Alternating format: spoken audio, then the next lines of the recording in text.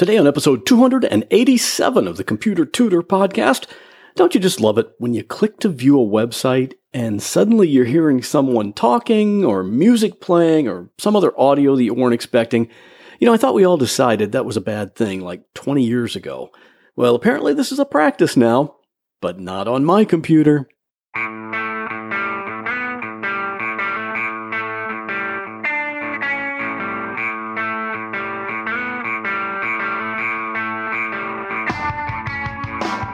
Welcome to another episode of The Computer Tutor.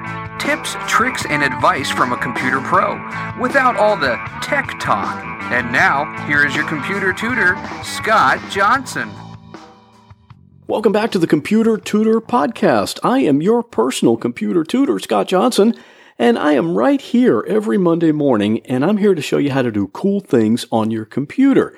And sometimes computer geeks talk in all those big $5 words that no one understands. Well, not here, just regular English.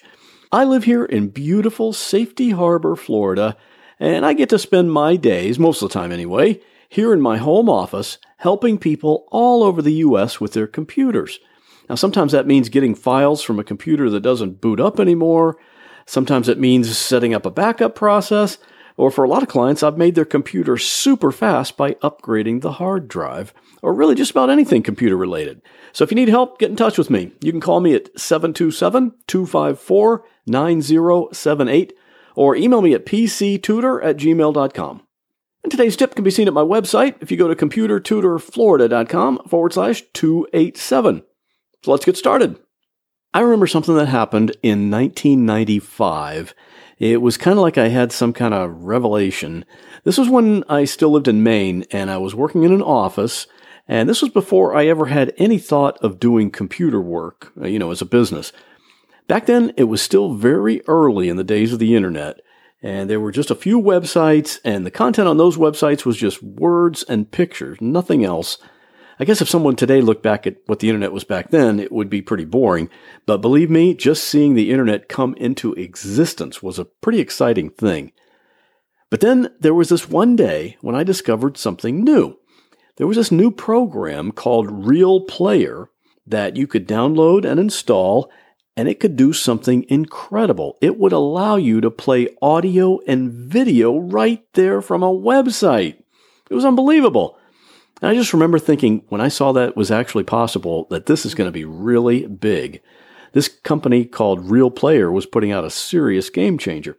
And when I think about it, it kind of reminds me of the early days of email, too. If you had a computer and you were somehow on the internet in the early 90s, you might remember this. For me, I had an email account with Yahoo, something I don't recommend today, by the way. And I remember sometimes when I would open that email account and see that someone had actually sent me a message, hey, I got an email. And of course, that was a big thing when it was introduced too. And now fast forward to today, most people really wish they could stop getting email. The spammers figured it out pretty quickly and just ruined email for everyone. But fortunately, Gmail has a pretty good spam filter, so I don't see too much of that in my inbox now.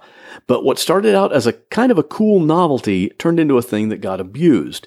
And eventually, that same thing happened with the ability to play audio and video on websites. Once the technology was there, of course, there were the websites that had to abuse it. So they would set it up so that as soon as the page loaded, the audio would start playing. For me, that had to be one of the most annoying things on the internet. This website is basically saying, hey, you're here on our website now, so we're going to blast this music or this person talking out over your speakers, whether you like it or not, because we think it's cool and we want to make sure we have your attention. But it wasn't cool. It was especially bad if you happen to be at work and everyone's in their cubicle supposed to be working and you happen to check a site for something and suddenly there's an announcer heard throughout the office telling you the score of last night's game, or some dogs barking on the YouTube video you just clicked on. Now, that's embarrassing and not cool at all. So sometime shortly after this technology started being abused, a whole lot of people complained about it, and it became pretty much common knowledge among web developers that it's a practice you definitely want to avoid. Obviously, if someone's visiting your website, you want to keep them there, and nothing will drive most people away from a website faster than this stupid practice of auto-playing audio or video. And it seemed to me that the problem was solved for quite a long time. But recently it's come back. And personally, I really don't get it. I mean, bringing this back seems like it would be just about as popular as being in a doctor's waiting room and lighting up a cigarette. It's really going to make a lot of people mad. But a lot of sites are doing this again right now. And not just the little amateur-created websites that don't know any better. A lot of the major news websites are doing it too, and many local news sites as well. I really can't tell you why. If you have a possible legitimate reason for them doing this, let me know. I'd love to hear it. So for a lot of people now, if you want to read a news story on one of those sites, you have to first check and see if there's a video on the page and wait for it to start playing and then hit the pause button to stop it from playing. It's a real pain in the butt. And even worse, if you have a bunch of tabs open and you suddenly start hearing sound, you first have to check all the tabs and see which one is generating the sound, and then go there and start searching the page for the stop button. But Chrome and Firefox have now given us a nice new tool to fight this practice. If you have the most recent version of the Chrome or Firefox web browser, and maybe other browsers as well, but those are the two that I use, there's an easy way to stop any sound that's playing, not just the first time you go to that site, but anytime that site tries to autoplay sound in the future.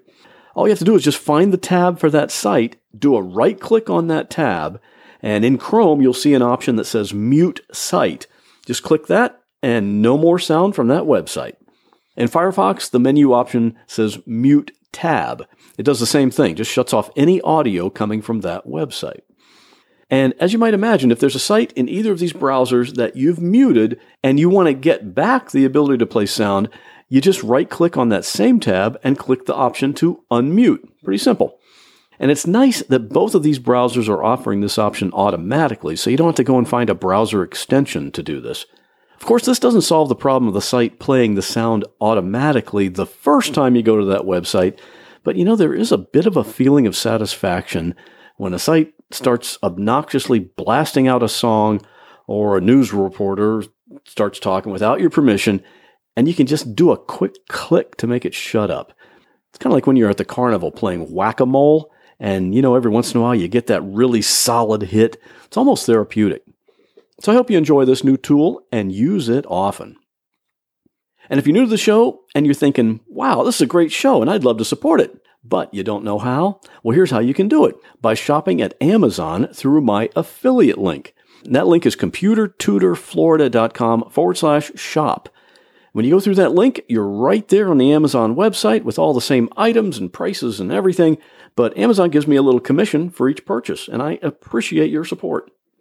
Now, if you got a computer problem, or is there something on your computer you'd like to learn how to do, well, that might be a great topic for a future episode, so let me know about it. You can email me at pctutor@gmail.com, or you can call my podcast voicemail line, 727-386-9468, and you can leave a recorded message there anytime, day or night. And that'll do it for this week. As always, I'll see you back here next Monday morning with another computer tip.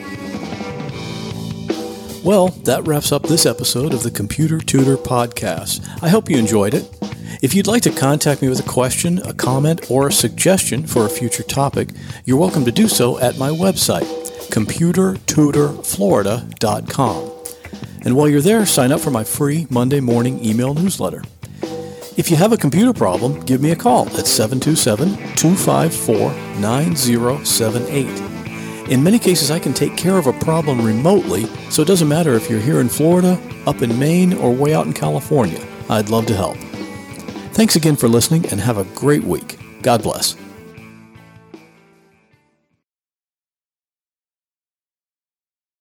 I went to the store to buy some soup, but they were out of stock.